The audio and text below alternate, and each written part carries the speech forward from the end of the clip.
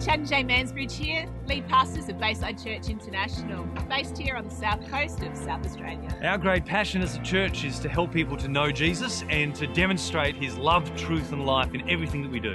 We hope you enjoyed today's message. We've got this amazing series about joy, and we're going to continue that today. And we have this friend of ours from Perth, and he's kindly just said he'll come here today and visit us. You know, he doesn't have to quarantine now either. Yeah, he doesn't have to quarantine, but he's going to speak to us, Tony Ide. So would you welcome Tony Ide?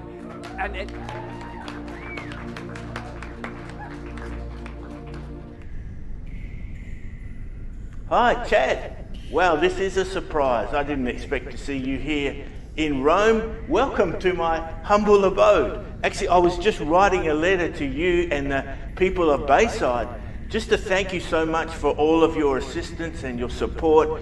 And I was going to send it back with Malcolm to you next week. You know, he's been really sick. He came down with that flu virus that was hitting Rome so badly, and I heard it was affecting other people as well. But he's recovered well now, and so we're going to send him back to you with this letter.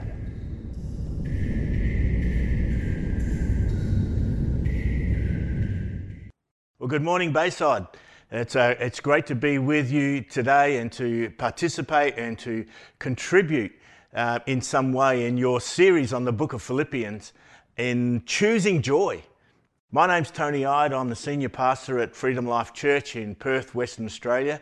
And so greetings are sent to you all from the people of Freedom Life and to everyone else who is tuning in today. Choose joy. That's a great ideal to live by, but it's not always easy. And Paul wrote this letter while he was in Rome in chains. Now, first century prisons were certainly not a preferred holiday destination. The picture that you saw before, the one that you'll quickly see now, is of a prison cell in Rome from that very period. In fact, I've seen this myself when I was in Rome a few years ago. It's a cell that was reportedly the very place where Paul was held.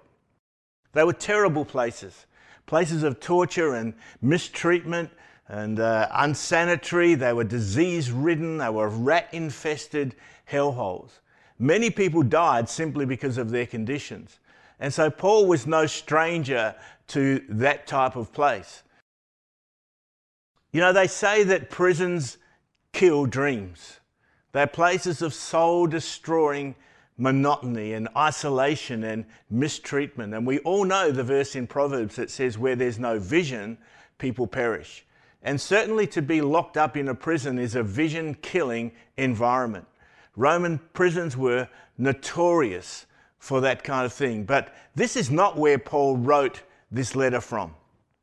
He did stay in a cell like this, but that was on his second trip to Rome, where he was incarcerated and ultimately was executed. But Paul wrote this letter while he was under house arrest, chained to a Roman guard. It perhaps looked a little bit like this. I mean, you can imagine Paul standing at the top of the stairs, and he is speaking to a group of people who have gathered in the foyer below. He wasn't free to roam about wherever he wanted. He was physically bound. He couldn't go outside, he couldn't go shopping, he couldn't eat or sleep or even go to the toilet without being chained to this soldier. I'd like to read you just a little portion of what he wrote.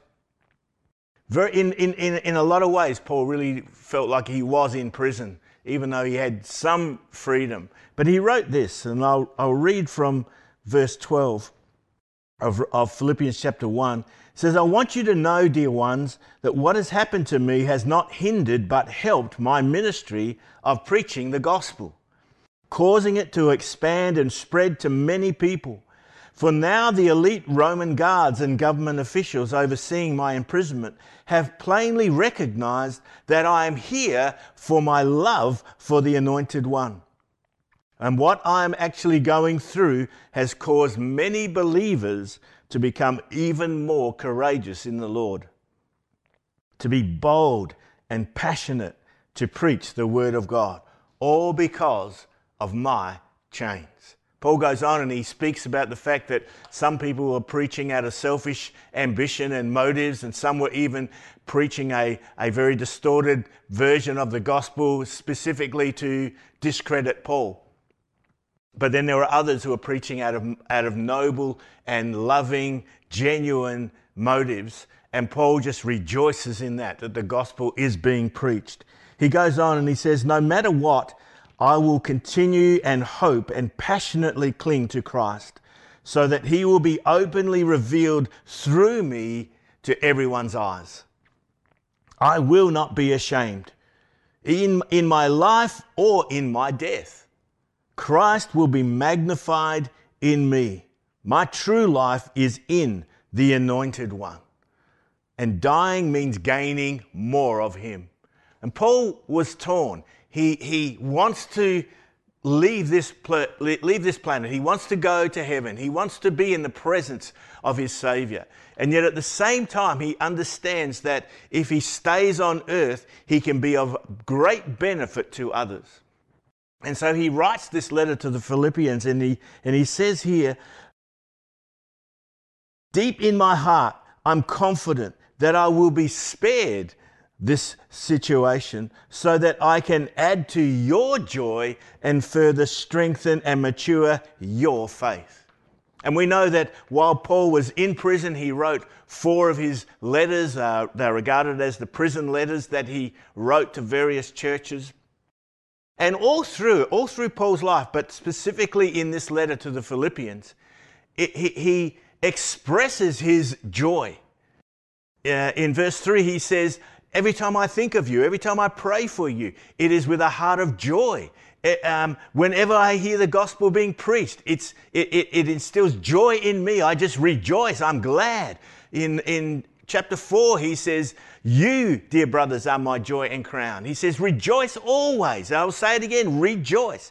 In fact, 16 times in this little letter, Paul speaks about joy and gladness. Now, either Paul's a nutcase, or he's putting on some religious front, religious mask, or he's genuinely joyful.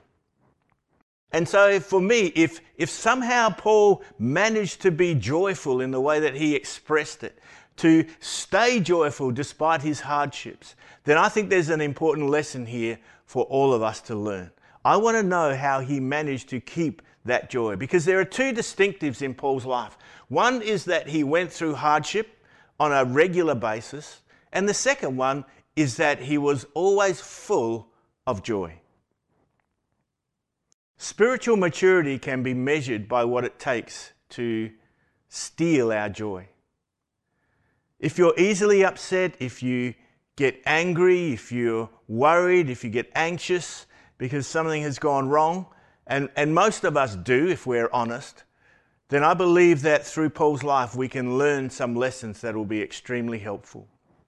And so there are 3 points that I would like to make, 3 things that become apparent about Paul that help us see why he was able to maintain his joy.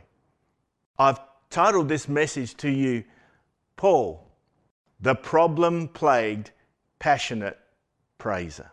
And so the number one thing that I notice here is that Paul had a passionate purpose.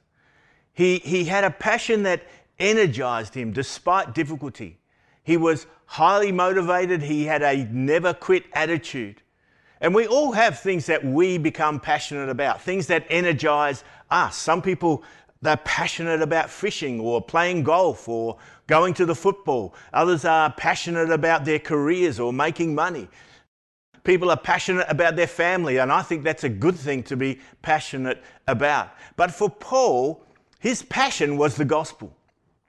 He says, I pray with joy for all of you because of your partnership in the gospel. He's filled with joy, but he's passionate about the gospel. Whether I'm in chains or defending or confirming the gospel, we all share in God's grace.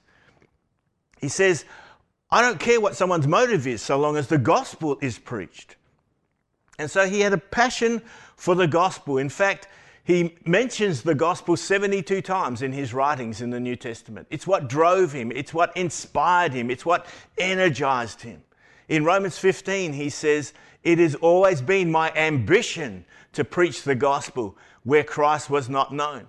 His ambition, his passion, his purpose in life was to get to new places, to people who had not yet heard about Jesus. In Romans 1, he says, "I am eager to preach the gospel to you in Rome." And so he had this desire to actually get to Rome. You can imagine, he thought that if I can get to Rome and preach to Caesar, if I could see Caesar saved, then the whole world would be changed. And so Paul had this vision, a purpose, and it was his passion.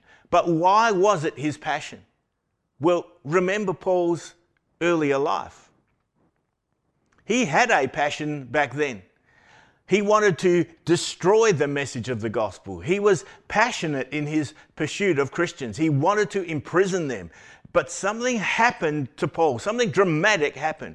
And he had that encounter on the Damascus Road with Jesus. And so now he knew by personal experience that the only thing that had the power to change him was the gospel.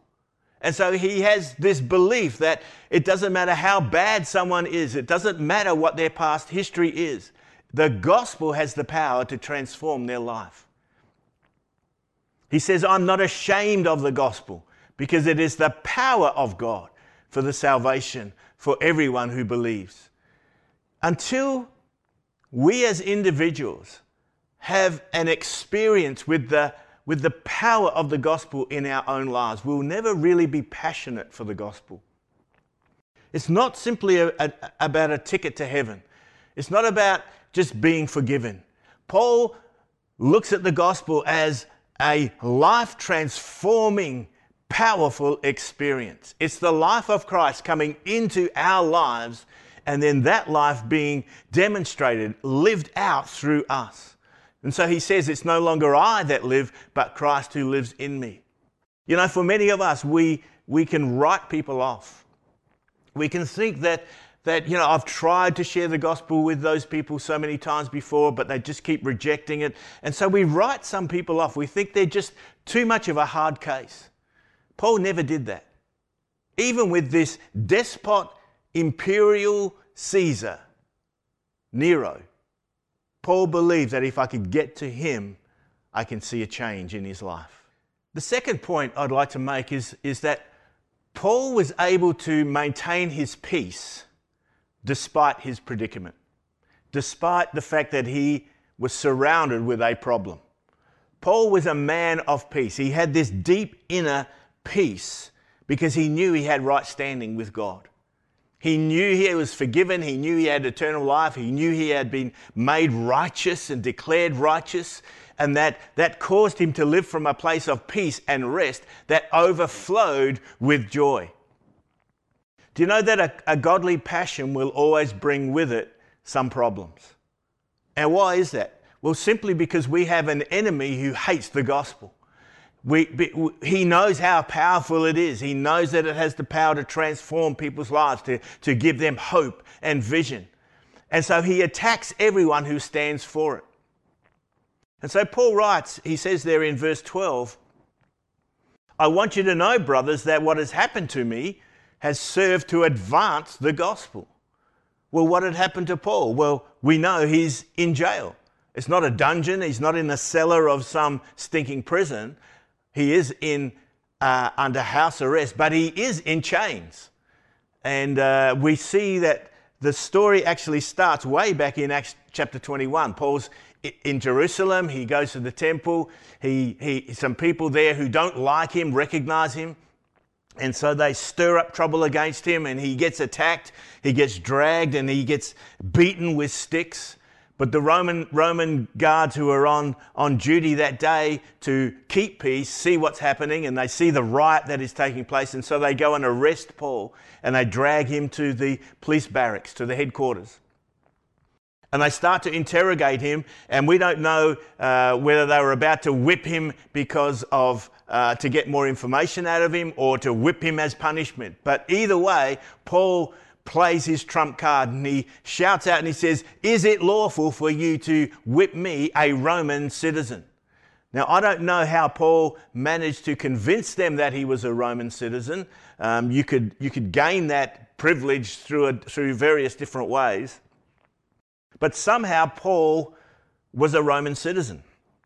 And so he tells them, "You have no authority to whip me." And so they have no choice. They have to release him. They take him to the entrance. They're about to release him out the front. And they find that this riotous crowd have followed them. And so they want Paul's blood. They want to take charge of Paul, and they actually want to kill him. And so the soldiers take him back inside, and they're not quite sure what to do with him. So they sent him under armed guard to Caesarea to stand before the governor there to stand trial. And for the next 2 years, Paul remains in chains in a prison, and he gets shunted from prison to court, prison to court. He stands before 3 different people, Felix, Festus, and Herod Agrippa, the king. And on all of those occasions, he never actually gets convicted. And yet he's still being held against his will for 2 years with no rights. And so eventually Paul says, "Hey, I want to present my case to Caesar. I want to go to Rome." Now remember Paul's passion.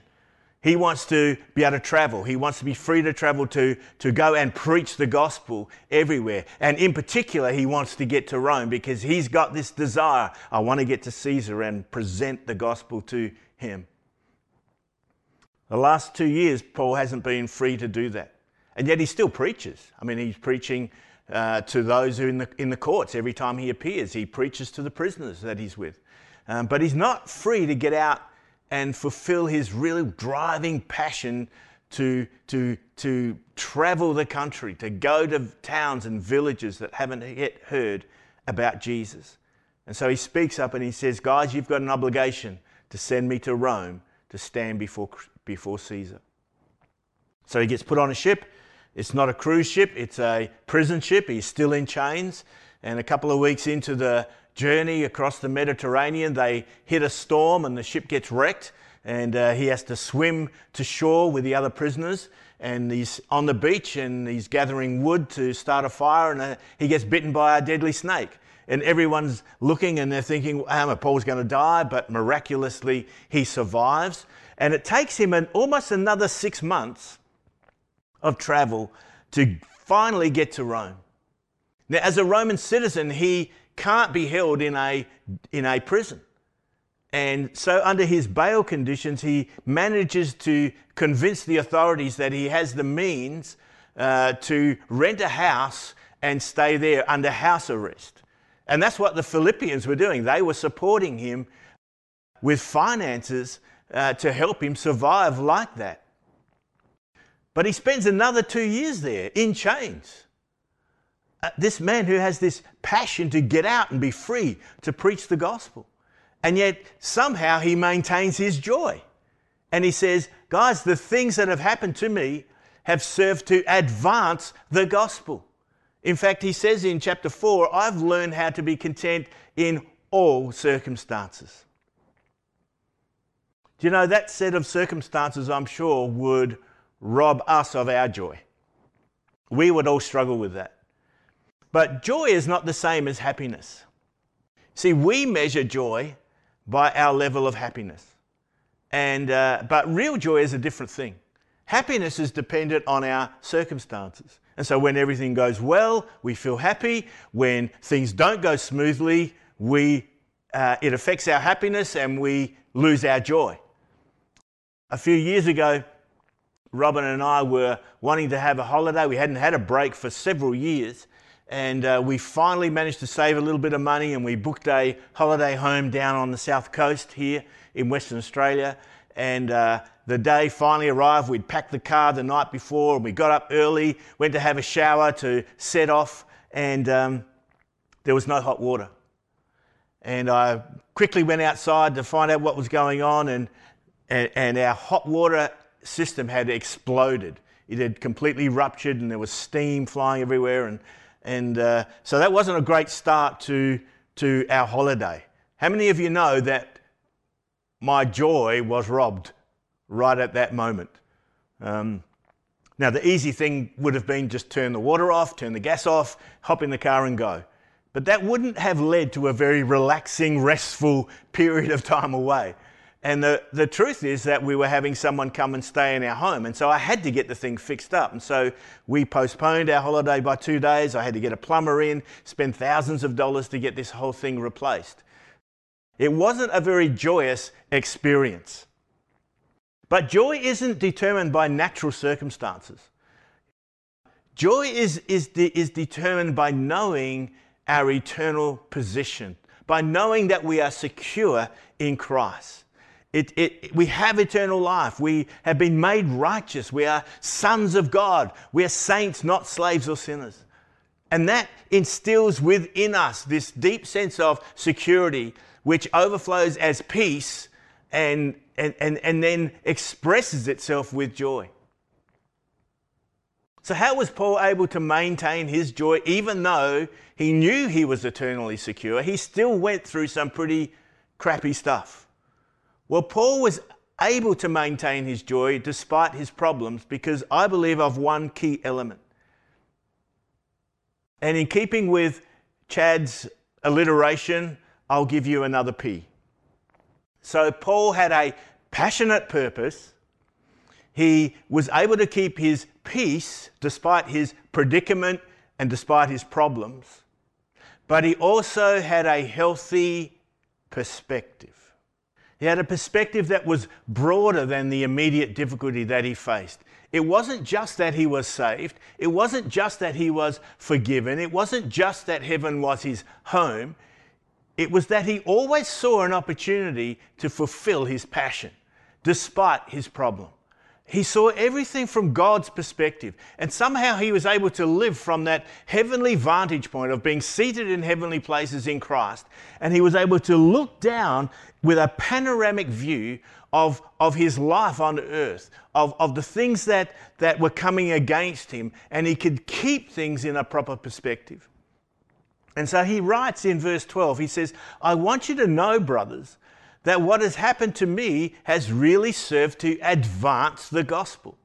The Amplified Bible uses the phrase, it was a renewed impetus in spreading the gospel. These chains, everything I've gone through for the past 4.5 to 5 years, has all been for the effective advance of the gospel. And so he writes this in verse 13.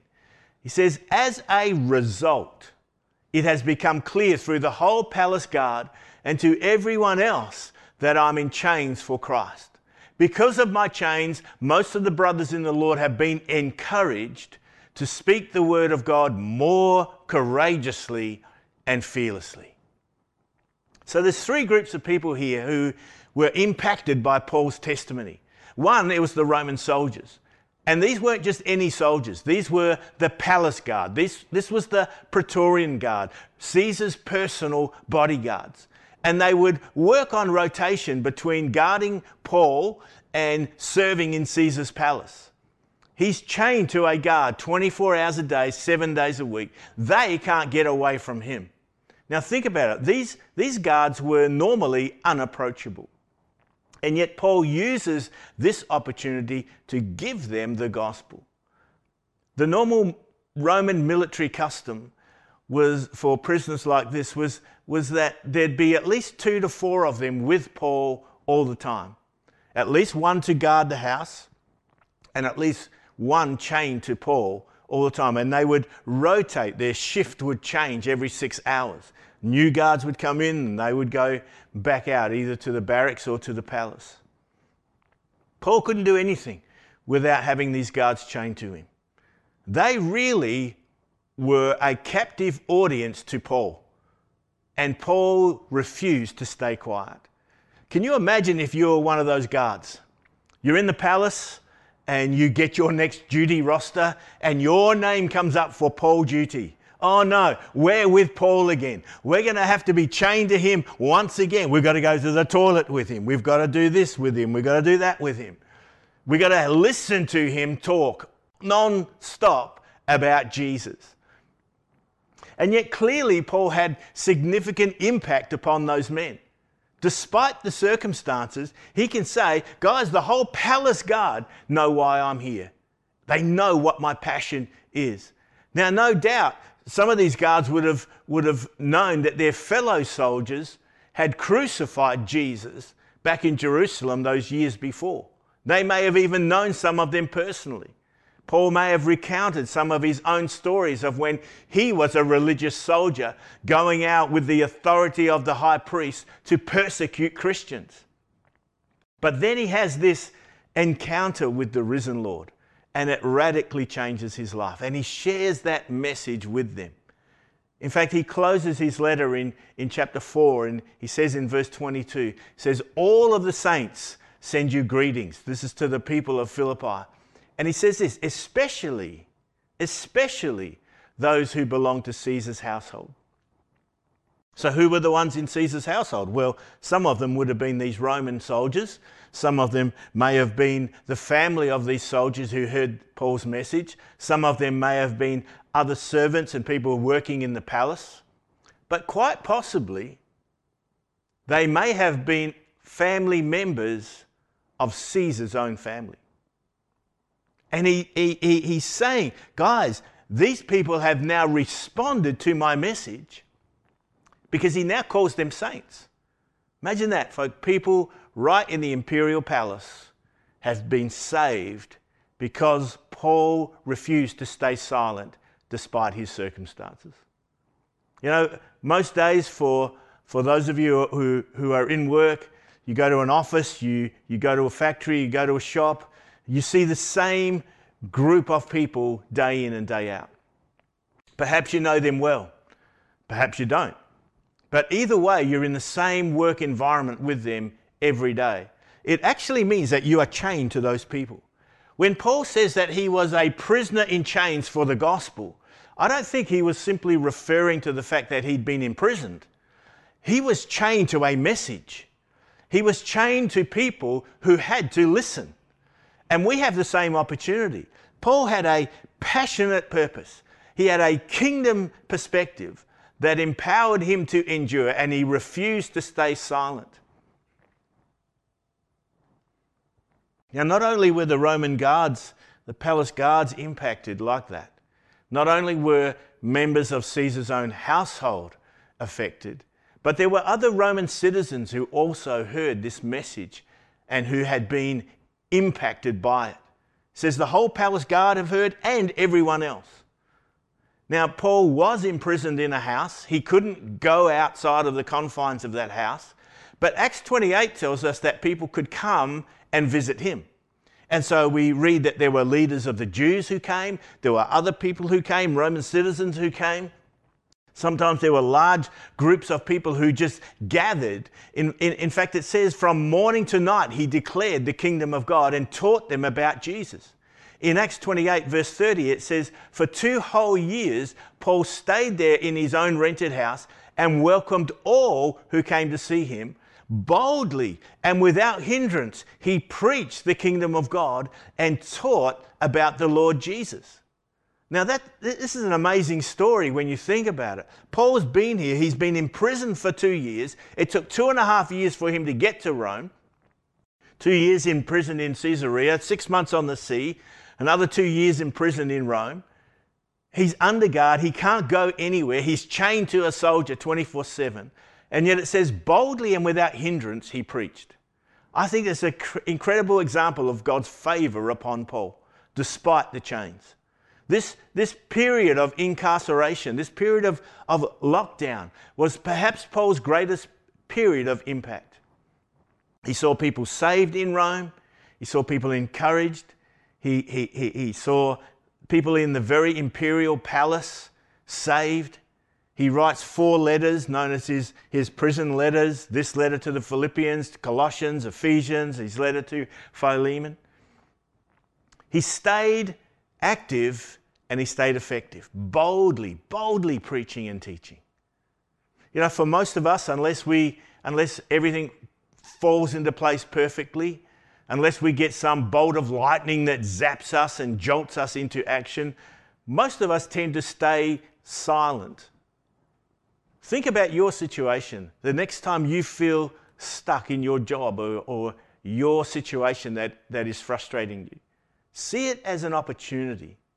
Paul's suffering resulted in Roman soldiers hearing the gospel. It resulted in Roman citizens hearing the gospel, people in Caesar's own household hearing. But there was a third group of people, and Paul's testimony, the impact of his message also resulted in reluctant saints being encouraged and emboldened. He says, because of my chains, most of the brothers in the Lord have been encouraged to speak the word of God more courageously and fearlessly. Paul somehow put courage into these Christians who had been intimidated. There were Christians in Rome when Paul arrived, but they had become ineffective. They had been intimidated by the persecution that Nero was putting on Christians. And yet they had heard about Paul's impact in prison. And they would come and they would listen to him teach about Jesus. They heard the gospel message in its fullness, perhaps for the first time. And they gained confidence to go back out into their free situation and preach with boldness. And so Paul saw these chains not as a hindrance, he saw them as a bonus. Do you have chains that you feel are a hindrance to you, that limit you, that stifle you as a Christian? Fears, phobias, feelings of doubt, maybe guilt and condemnation. Perhaps you feel being stuck at home over these past few months has really limited your effectiveness as a believer. You know, sometimes stay-at-home mums and dads can feel that way. There's the story of Susanna Wesley. She had 19 children. I'm sure there were times where she felt chained to her kids, caring for them, preparing meals for them, washing clothes, ironing, teaching them. But she was a woman who loved God with a passion, and she prayed regularly for her kids, and she raised them with godly values. She would sit and she would teach them Bible stories. She would pray with them. She would teach them how to pray.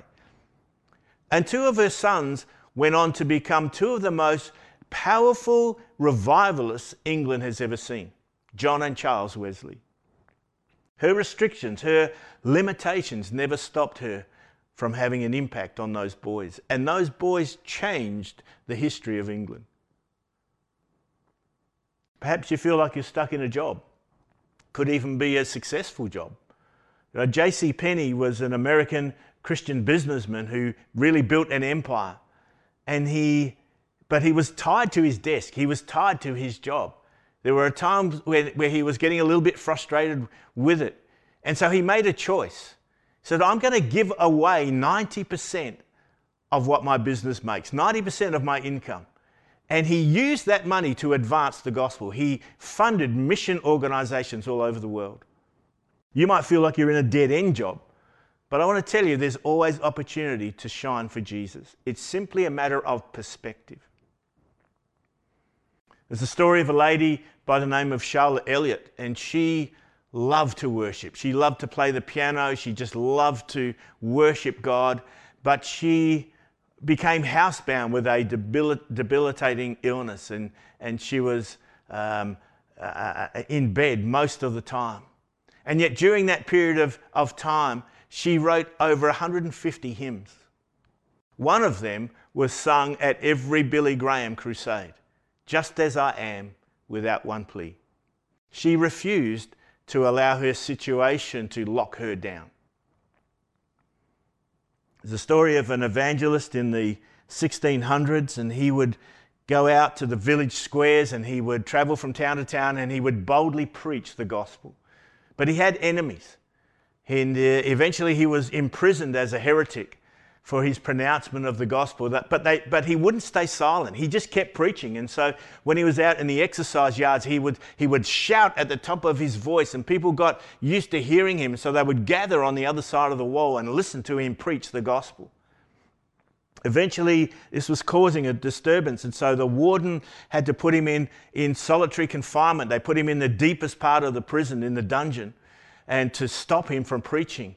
And so he turned to writing, and he wrote 60 books during that period of time. One of them was a series of writings that we have today called Pilgrim's Progress. His name was John Bunyan, and he has inspired millions of people all around the world for the last 400 years because he refused to stay silent. Perhaps you have some actual physical disability. I'm sure we've all heard of that man, the Australian man, Nick Jucevic, and he was born with no arms or legs. And yet he has inspired millions of people around the world with a message of hope in Jesus. All of those people mirrored Paul in some way. They didn't allow their circumstance to dictate their joy. They didn't use hardships that they faced as an excuse to become passive. They didn't let difficulties cause them to slip into complaint. They chose joy, just like Paul chose joy. They chose to praise rather than complain. They chose to be thankful rather than just lick their wounds. They chose to speak rather than to stay quiet. And we each have a choice. We can either grumble and moan and complain, or we can set our eyes on Jesus. You know, Mother Teresa was inundated at one period of time in her life with letters from people and requests for people who wanted to go and help her work in Calcutta in India. And many of those people felt the only way they could serve God effectively was to actually sell everything and move to India to help her. And eventually she wrote back and she said, please stay where you are. Don't come to Calcutta. Find your own Calcutta. Find the sick, find the suffering, find the lonely. They're right there where you are. They're in your schools, they're in your workplaces. Some of them are even in your own homes. She said, you can find a Calcutta all over the world if you have eyes to see. Everywhere you go, you will find people who are unwanted, unloved, uncared for, people who have been rejected by society, completely forgotten and alone. And you know, we can find those people even in our own churches. Don't allow your circumstance to dictate how you live. Don't allow it to cause you to stay silent. Don't allow it to cause you to complain rather than praise.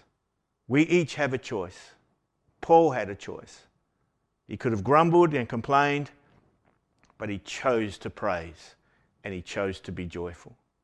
He had a passionate purpose. He had a heavenly perspective, and it empowered him to walk with peace through his problems, not only with joy, but with powerful effectiveness. Paul, the problem-plagued, passionate praiser. Let's pray. Father, I pray that you would help us all learn from Paul, that we would gain a heavenly perspective, that we could see from that heavenly vantage point, that we could see that everything that is happening around us has a much bigger there's a much bigger picture and it has a bigger purpose. And we want to be those who respond well. We want to be those who can respond with faith. Father, we resolve that despite our earthly difficulties, that we will maintain our joy. We will choose joy, and we will choose never to be silent. Let the gospel so encourage us and impact us that it causes us to speak truth with love to those who need to hear that message. Father, I just declare your blessings over Bayside, over Chad and Jay. May they prosper in every way. In Jesus' name, amen. Bless you, folks. Been great to be with you. And hopefully when all this lockdown finishes, I'll be able to actually get there in person. Bless you. I hope you've enjoyed today's message. Remember to check us out at baysidechurch.org.au. And of course, if you're ever in the area, please pop in and say good day.